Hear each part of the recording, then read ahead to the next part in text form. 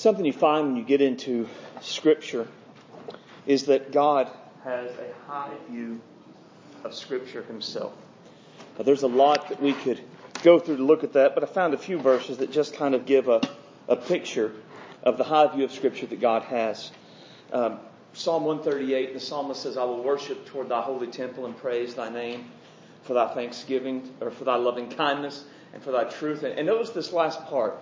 Thou hast magnified thy word above all thy name. That's a big thing, right? I mean, God's name is significant. How much glory He expects it to get, how He expects people to reverence it, and yet He has elevated, He has magnified His word above even His name. That is significant, a view of the Scripture God has. Proverbs, it says, every word of God is pure. He is a shield unto them that put their trust in Him. And notice this next part. Add thou not unto His words, lest He reprove thee, and that thou be found a liar.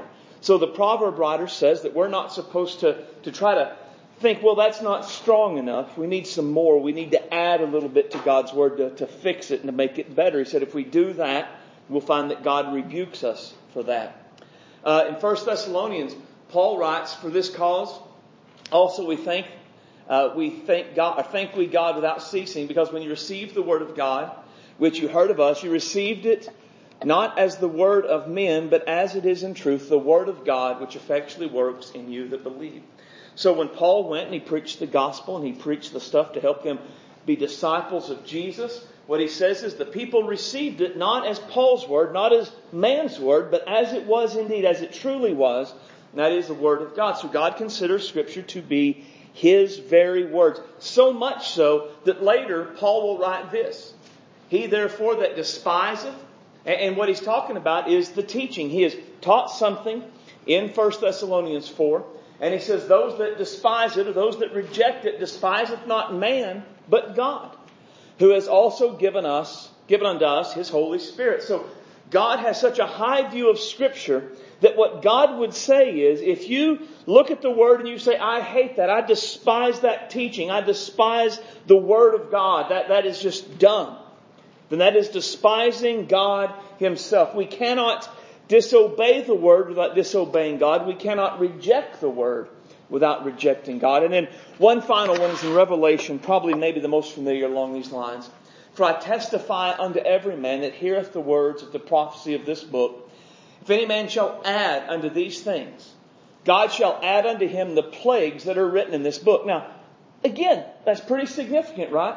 You look at the Word and you say, it's not enough. I need to add some more to it. I need to make it a little stronger, a little better here. Then what the Bible says is, God says He will add the plagues of Revelation unto your life. Now that's pretty significant, because the plagues in Revelation are all pretty bad. But He goes on. And if any man shall take away from the words of this book, words of the book of this prophecy, God shall take away his part out of the book of life and out of the holy city and from the things that are written in this book. So here we go beyond God's going to reprove us if we take out of His word. But here, if we go to it and we say, well, that's not good, I'm going to pull that out, or this isn't that, I'm going to jerk that out of the way, that we find that God is actually going to remove our name, take away our part from the book of life. Right? And essentially what He's saying is when we reject the Word, we're rejecting God. We're rejecting salvation itself. Because we'll have no part of the book of life, no part of the holy city, no part of the things that are written therein. That's all very significant. God's view of Scripture is very, very high. And there are many more passages that we could look at that show God's high view of Scripture. Now, despite God's high view of Scripture, there have always been those who would twist Scripture for their own benefit. Now, while this has always been common, it has always been in existence, it is disturbingly common in our day. And I was thinking about that this week, about why do I think, and it's just my opinion largely, it is so common. And I think, interestingly enough, one of the great blessings of God is what has made false prophets and false teachers so common. In our day, we have something few people in generations prior to us had. we all have our own copies of the Bible. We have written copies, probably multiple. We have electronic copies. We have the Bible at our fingertips. Now, in times past, there were few copies of Scripture. And so false prophets had to do one of two things to really begin to deceive the masses. One, they had to start coming up with their own dreams and visions. They had to start saying, well, I think the Lord told me last night, because they didn't actually have their own Bible, that they could say, well, the Bible says this, but here's what it really means. So they had to start having their own wild visions in an effort to draw crowds. Or they had to kind of make sure that they were leaders in churches, make sure that they were the people up front, so they would have access to the Word, which was rare, and they could then begin to twist it and deceive people to accomplish their own ends. But today everyone has their own copy of Scripture. Today everyone kind of has their own idea about what Scripture says, about what God is like. And because of social media, because of blogging, everyone now has a means of getting their message out to the masses. Things go viral on social media each and every day. Some things are funny, some things are serious. But anybody can get their message out if they're willing to put forth just the minimalist amount of effort. And so this has caused it and made it possible for those who twist Scripture, those who distort the meaning. It has allowed this to increase exponentially in our day. Yet God's view of Scripture has not changed. God still has this high view that His Word is perfect just the way it's given. That we're not to add to it, that we're not to take away from it, that we're to receive it as it is, as the very Word of God, that it's pure and that it's right, that we're to embrace it and to follow it. Now, all of this matters because God has a lot to say for those who would twist Scripture. God has a lot to say about those who would twist Scripture and lead others astray. And we're going to talk about that tonight so that we can kind of guard our hearts against it and to help us be better able to recognize and discern it if it's there, so that we'd not be led astray. Open your Bible to Jeremiah 23. And we're basically going to look at the whole passage tonight. In my initial reading, we're just going to kind of jump around. So if you'll find Jeremiah 23, I'm going to ask you to stand to honor the reading of God's Word.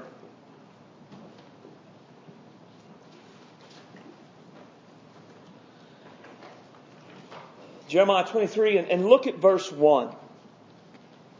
It says, "Woe be unto the pastors." Now, pastor there, some of your translations will say shepherd, but the context of it makes it clear that he's not talking about actual shepherds over sheep. He's referring to spiritual leaders in the church. So, woe be, or in the church and the people of God, woe be unto the pastors, the spiritual leaders, that destroy and scatter the sheep of my pasture, saith the Lord. Therefore, thus saith the Lord God of Israel, against the pastors that feed my sheep, ye have scattered my flock and driven them away, and have not visited them. Behold, I will visit upon you the evil of your doing, saith the Lord. Now jump down to verse 9. Jeremiah says, "Mine heart within me is broken because of the prophets. All my bones shake. I'm like a drunken man, and like a man whom wine has overcome, because of the Lord and because of the words of His holiness.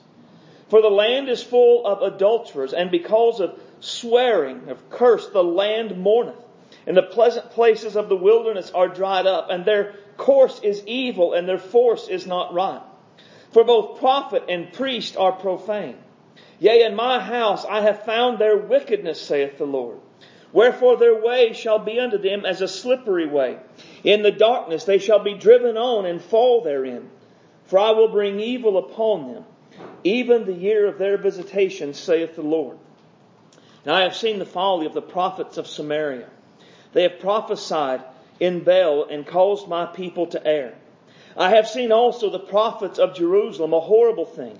They commit adultery and walk in lies. They strengthen also the hands of evildoers, that none doth return from his wickedness. They are all of them as unto me Sodom, and as the inhabitants thereof as Gomorrah. Therefore thus saith the Lord of hosts concerning the prophets, Behold, I will feed them with wormwood, and I will make them drink the water of gall. For from the prophets of Jerusalem is profaneness gone forth into all the land. Thus saith the Lord of hosts, Hearken not to the words of the prophets that prophesy unto you. They make you vain. They speak a vision out of their own heart, and not out of the mouth of the Lord. They say still unto them that despise me, that the Lord hath said, Ye shall have peace, and they shall every one that walketh after the imagination of his own heart, no evil shall come upon you. For who hath stood in the counsel of the Lord? Who hath perceived and hath heard his word? Who hath marked his word and heard it? Behold, a whirlwind of the Lord is gone forth in fury, even a grievous whirlwind, and it shall fall grievously upon the head of the wicked. The anger of the Lord shall not return until he have executed, till he have performed the thoughts of his heart.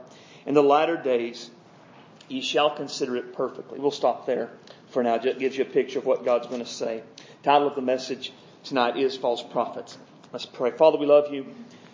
We want your will to be done. Make us strong in your word. Make us a people with discernment, that we would test all things against Scripture, and we would let things rise or stand against what you have said. Give us a high view of Scripture. Help us, O God, to take it seriously, to take it and say that this is the Word of God. And Lord, that we would not reject it, but we would embrace it. We would have wisdom. That, Lord, if someone begins to teach false things, if they would teach wrong things, we would recognize it and have the courage to stand and say, no, that is not right. I'll have no part in it. Help us, O God, to love your word. Help us to be strong in you and in the power of your might. Use us for your glory. Make us a people, Lord, that are filled with the word, filled with your spirit, filled with your gospel, propelled out into a lost and a dying world to be lights and salt that bring glory to your name. We ask all of this in the mighty name of Christ our Savior. Amen. You may be seated. Now, this was a part of my daily Bible reading this week, and it really stuck with me. God, in this passage, has quite a bit to say about false teachers, about false prophets. And we're not going to really go verse by verse, but we're going to kind of look at it thematically. There are three themes of messages that God has about false prophets. The first is the characteristics of false prophets. It can be difficult to spot a false teacher or a false prophet. Jesus said that they would come as wolves in sheep's clothing, indicating they would do all that they could to appear Christian.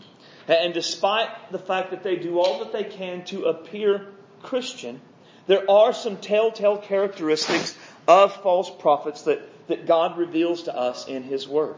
Right? The first is that false prophets speak from false authorities. Right? Look at verse 13. And I have seen folly in the prophets of Samaria. They prophesied in Baal. Right? They prophesied in the name of Baal. Now, the idea that they prophesied in the name of Baal is it's the picture of the authority of their teaching.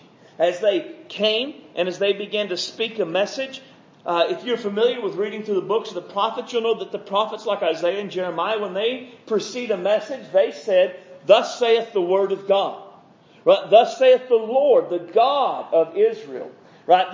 They say, this is the authority behind the message that I'm bringing unto you right now.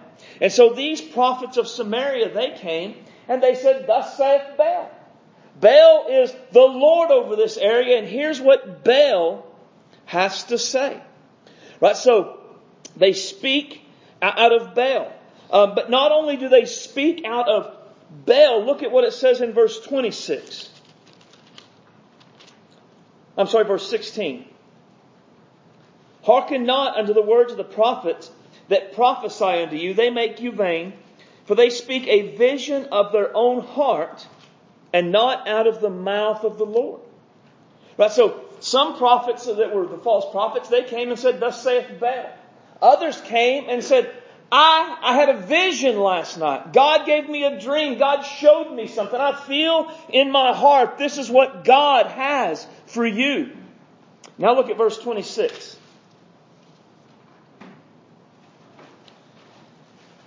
How long shall this be in the heart of the prophets that prophesy lies? Yea, they are prophets of the deceit of their own heart. Right? It's deceit that comes from their own heart.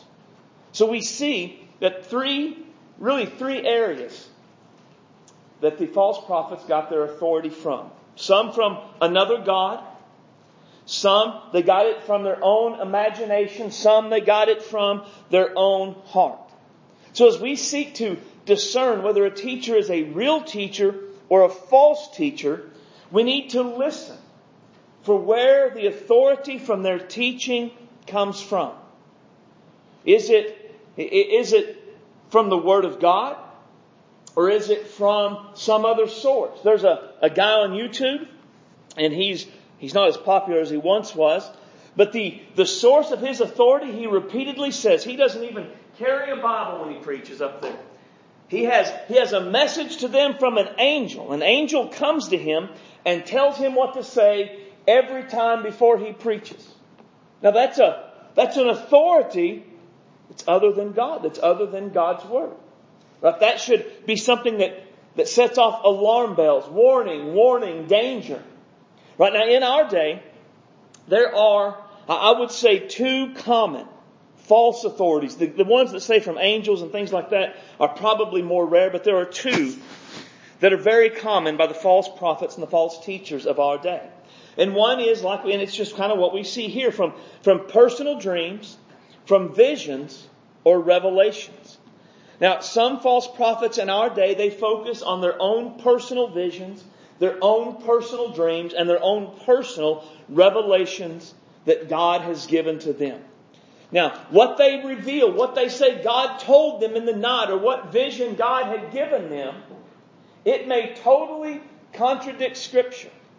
And if you bring that to their attention, well, you're saying this, but the Bible says, their response will often be, well, I don't know what to tell you. This is what the Lord told me.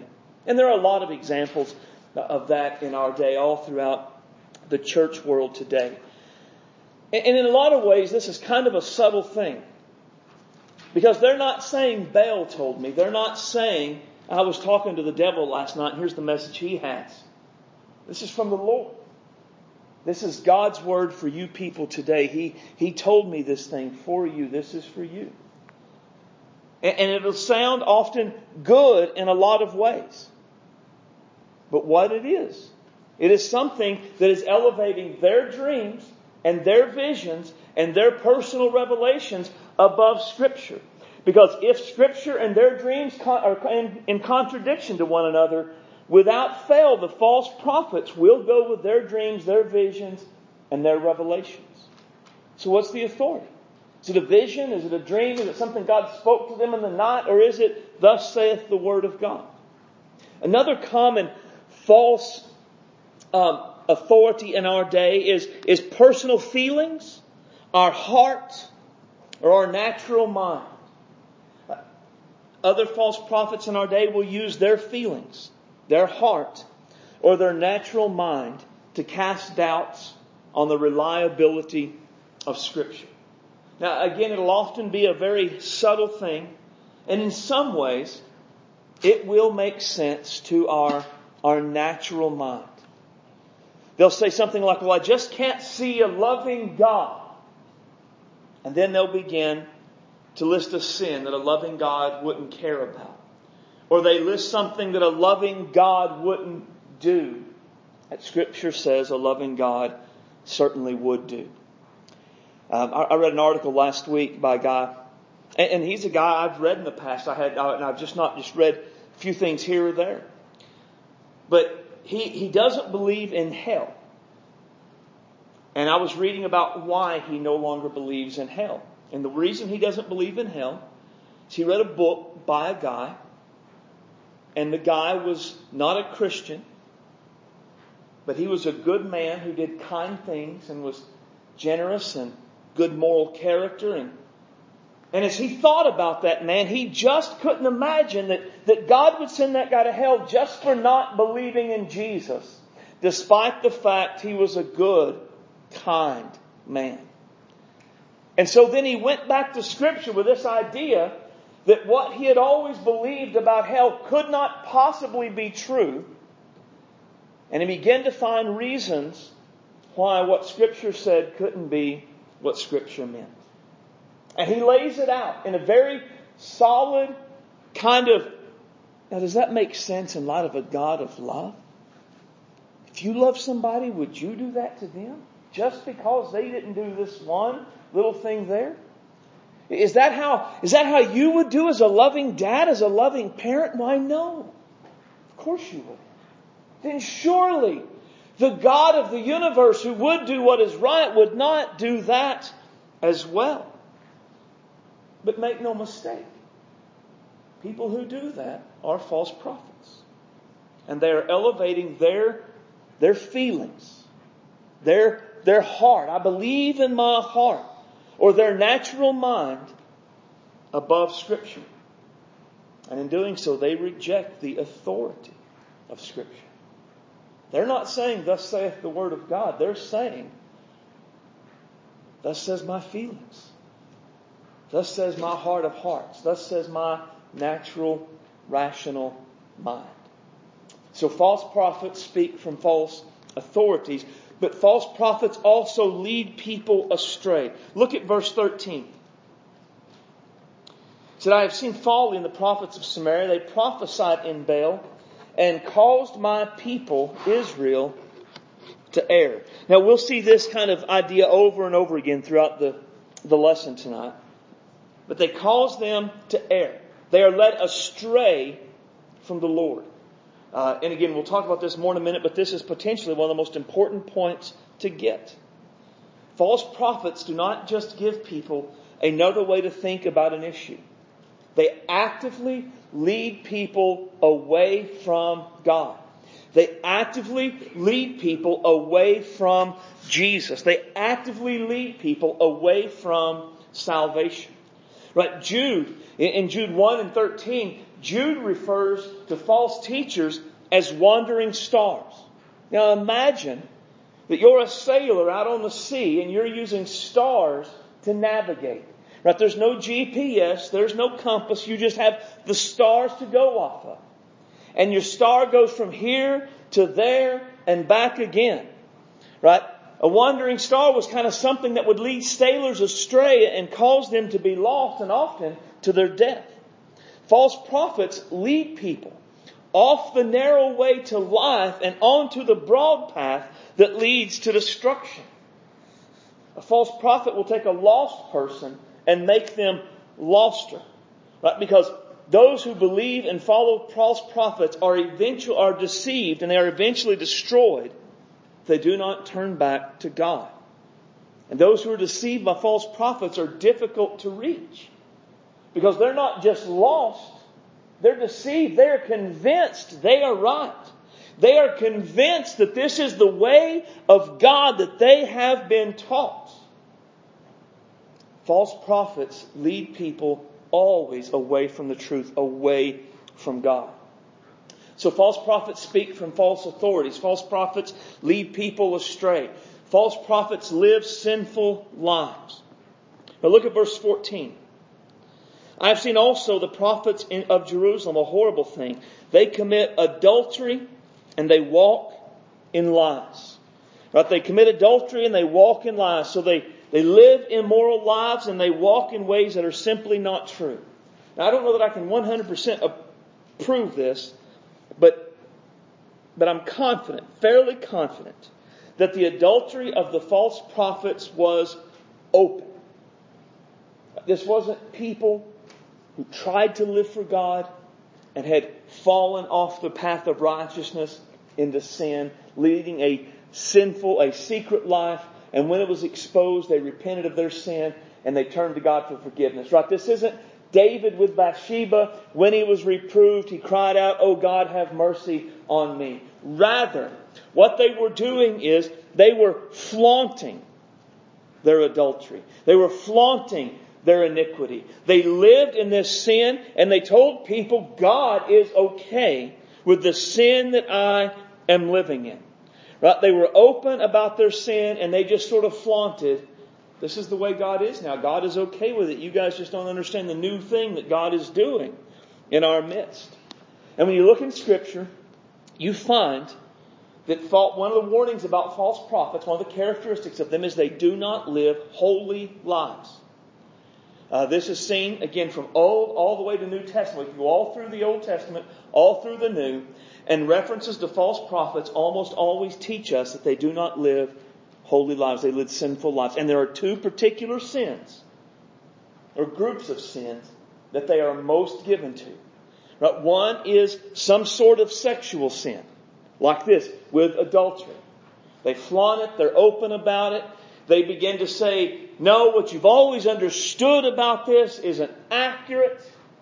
There's a guy, and he used to be a Southern Baptist pastor. I read a blog by him a few years ago, and he is what you call polyamorous. I had to look that up because I didn't know what it meant. It meant he loves more than one woman at a time. His wife also was polyamorous. In other words, they had an open marriage. They could kind of sleep with whoever they wanted to. God was a polyamorous God, he said.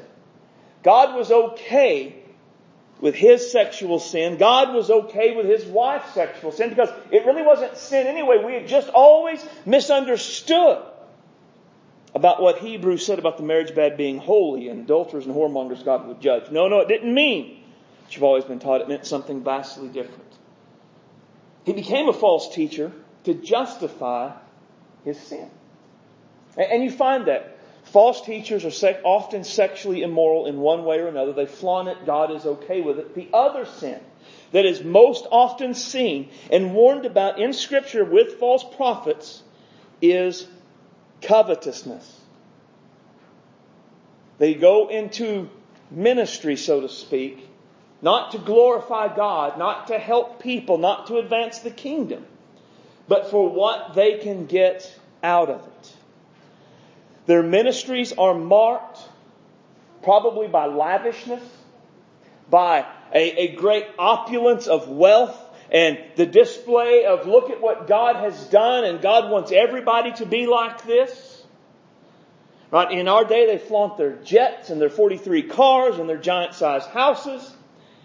And all they go on, and they explain God wants us to live this way. Our living in this sort of wealth and opulence demonstrates how much He loves us. And they are making merchandise of people who send in their money hoping to one day be as rich and live in as much wealth as they do. Covetousness is the other sin that we are most often warned about. Now those aren't the only two, but they are the most common in Scripture, and really the most common that we would see in our day. Many people, for many, the motivation for being a false prophet is to find a way to make a living and living in a sinful life and make it not only acceptable but to seem righteous. And this simply cannot be done. So false prophets speak from false authorities. False prophets lead people astray. False prophets live sinful lives. False prophets strengthen people in sin. Right, look, he goes on in verse 14.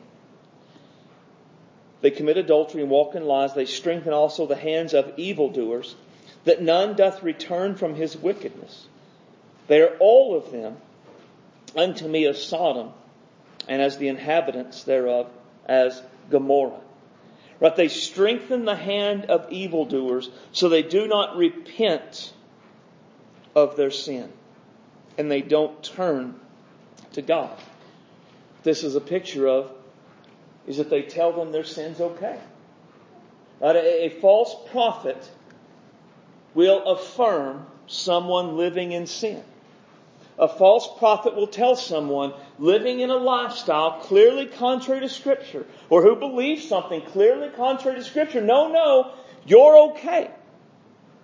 You're okay. God is kind of happy with you just like you are.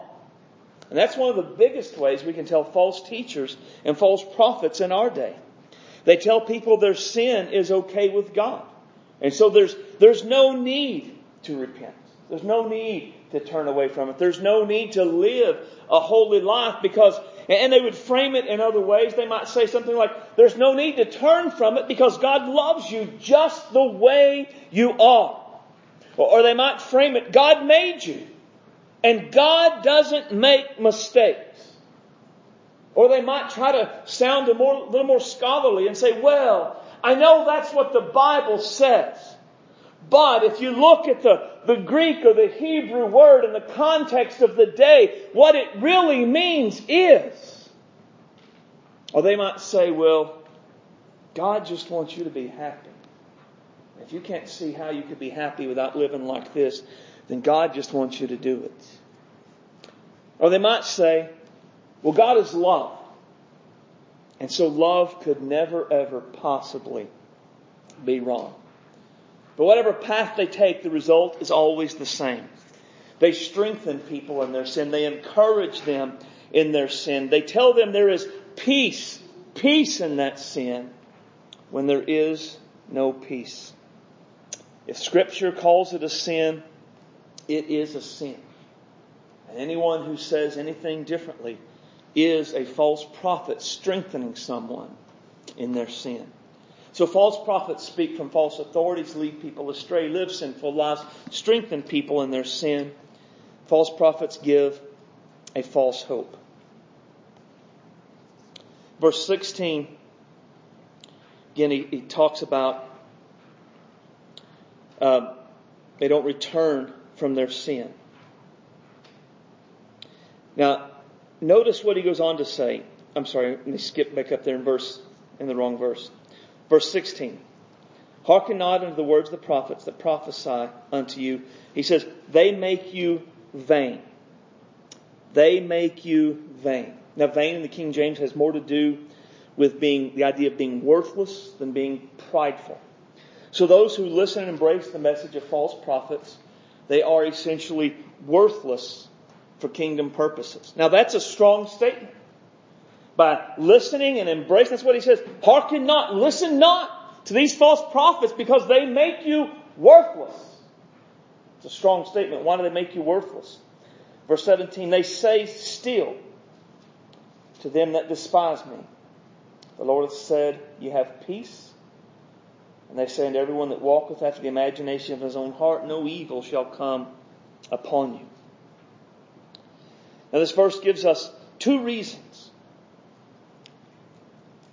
why really strengthening someone or affirming someone in their sin is so bad. And in doing so, it reveals why it makes someone worthless for kingdom purposes. First, we're told that those who are being strengthened by the false prophets, they despise God. Look at what he says. They say still unto them that despise me. Again, that's a strong statement from God. Few people in our day, even those living in sin, would say they despise God. And yet, when we look at Scripture, even what Paul said in 1 Thessalonians 4, they that despiseth this teaching, what do they despise? Not the person that brought it, but me, saith the Lord. That's so a person who rejects and flaunts God's standards of holiness and righteousness, who flaunts God's sexuality and God's way of life, they've decided that their way is right. They've decided that no one will rule over them. No one, not God, not anyone. And in doing so, they are declaring something about their view of God. They are declaring they despise Him.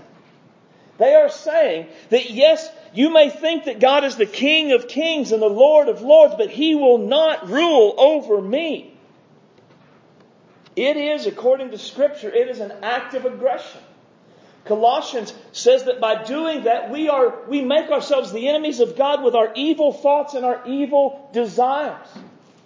It is not only an act of aggression, it is an act of treason. Because God is the righteous King who has the right to set the standards. And we're saying, you'll not rule over me. To strengthen someone in their sin is to encourage those who despise God to continue to despise God. It is saying, you hate God, that's fine. God loves you anyway.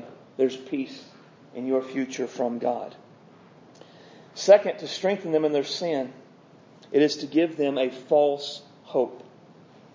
The false prophets tell them there will be peace and there will not be evil in their future. And this simply is not true. This is a false hope. Just as those being strengthened in Jeremiah's day found that God was true and the prophets were a liar, judgment came.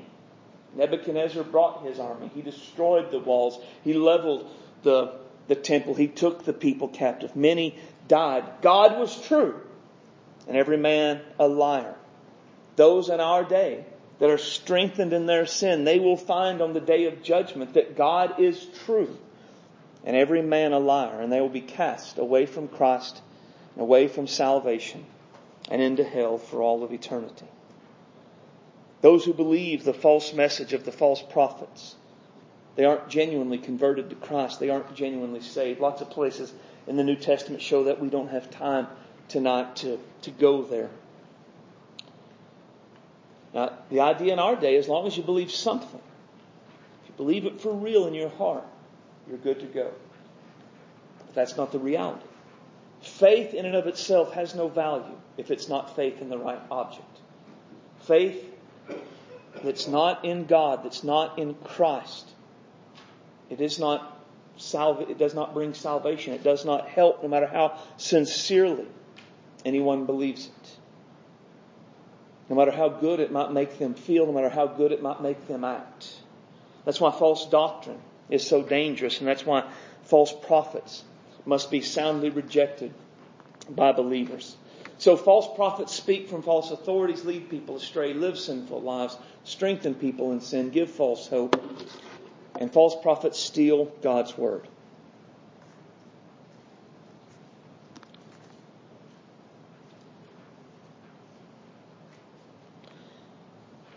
Look at verse 27.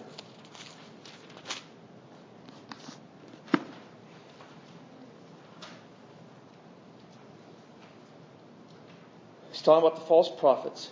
Because in verse 26 it ends with, they are prophets of deceit of their own heart, which think to cause my people to forget my name by their dreams, which they tell every man to his neighbor, as their fathers have forgotten my name for Baal.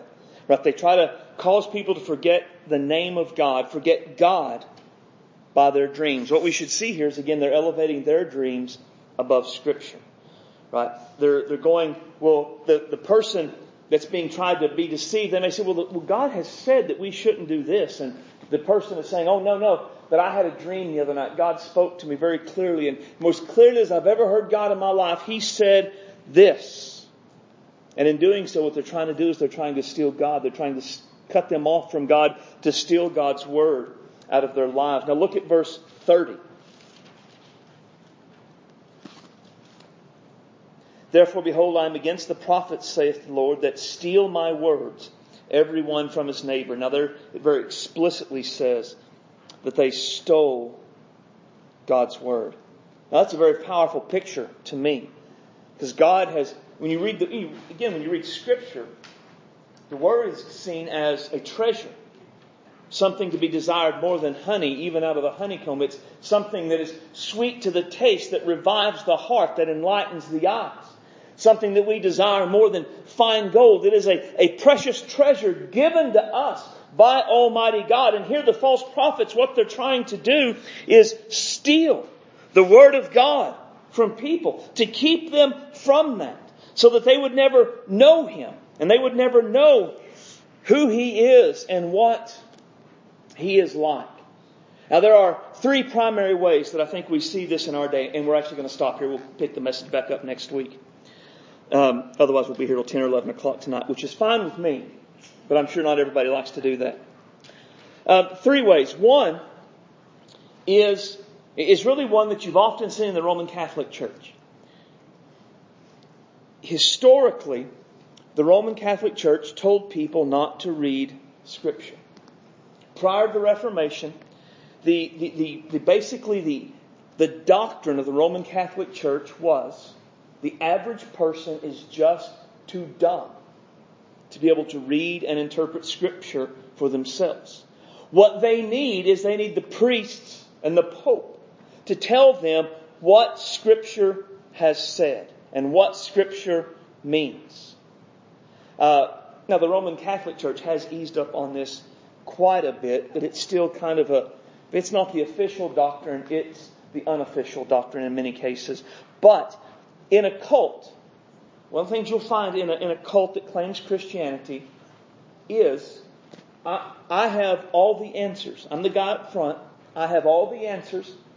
And you don't even need a Bible. You can look at it to follow along with me, but if what you take from it is different than mine, you are so wrong, and I'm so right, and that's just always the way it'll be. God have a special connection to God you don't possibly know. So I'm going to be the official explainer of all things of Scripture. Your job isn't to study to show yourself approved. Your job is to listen to me, to do what I say, because thus saith the Lord. Always a danger. Always a danger. Now, again, I'm running out of time. I wouldn't preach if I didn't think I was right.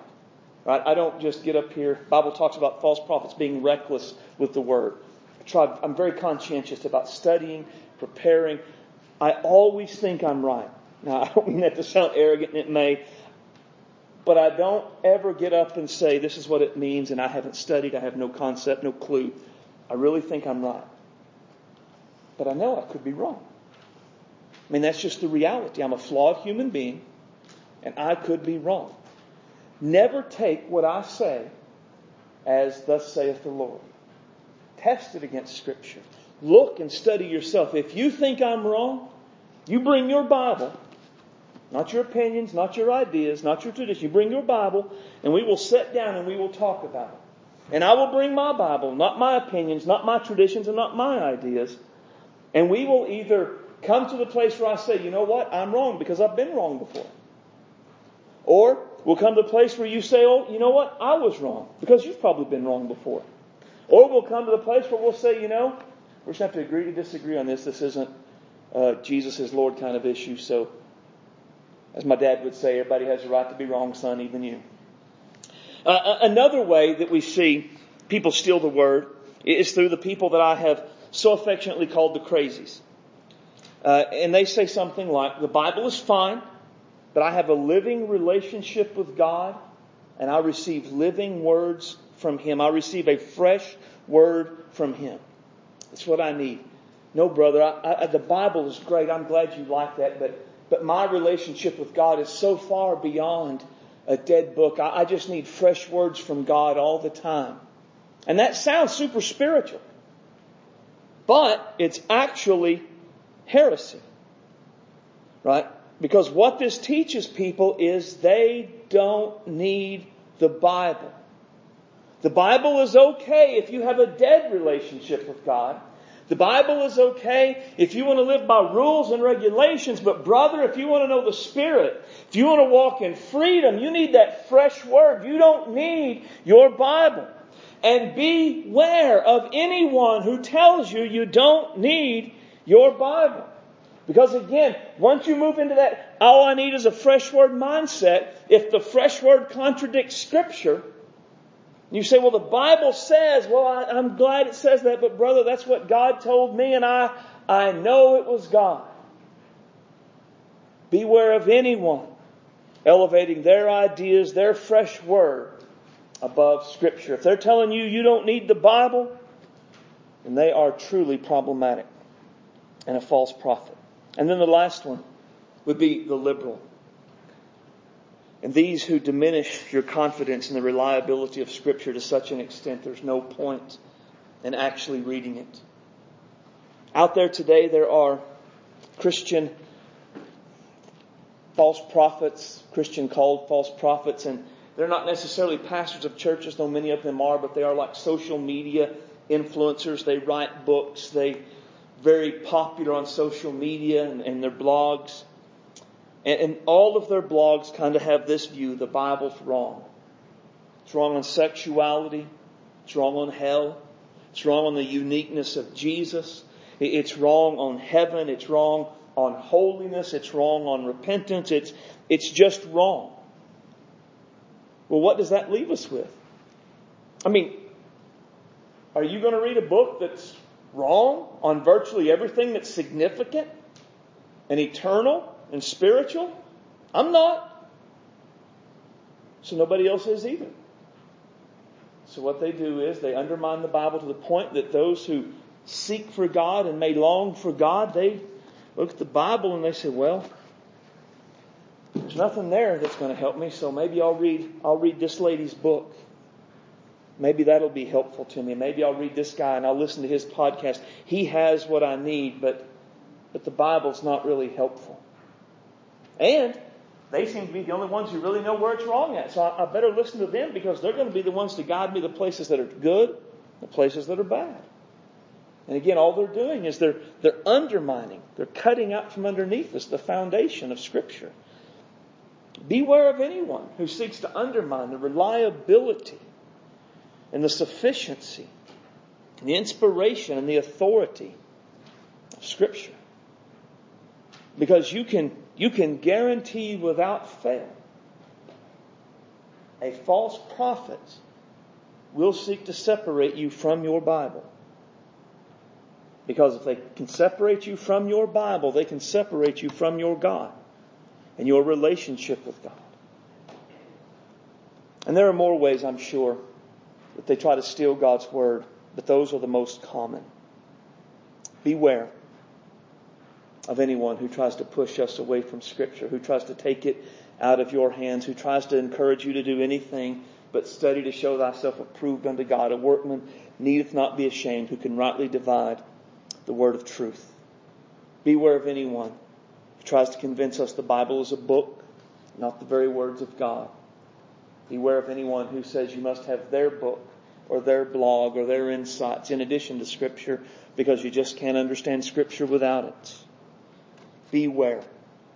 These are the characteristics of a false prophet. And when you see them in someone, whether they're a pastor of a church or just somebody on social media or someone you know, recognize the signs and reject them.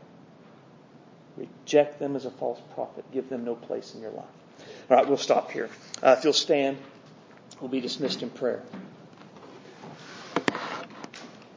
My mom told me once that my messages were so long because I preach a full message with every point I have. All right, Melissa, would you dismiss us in prayer?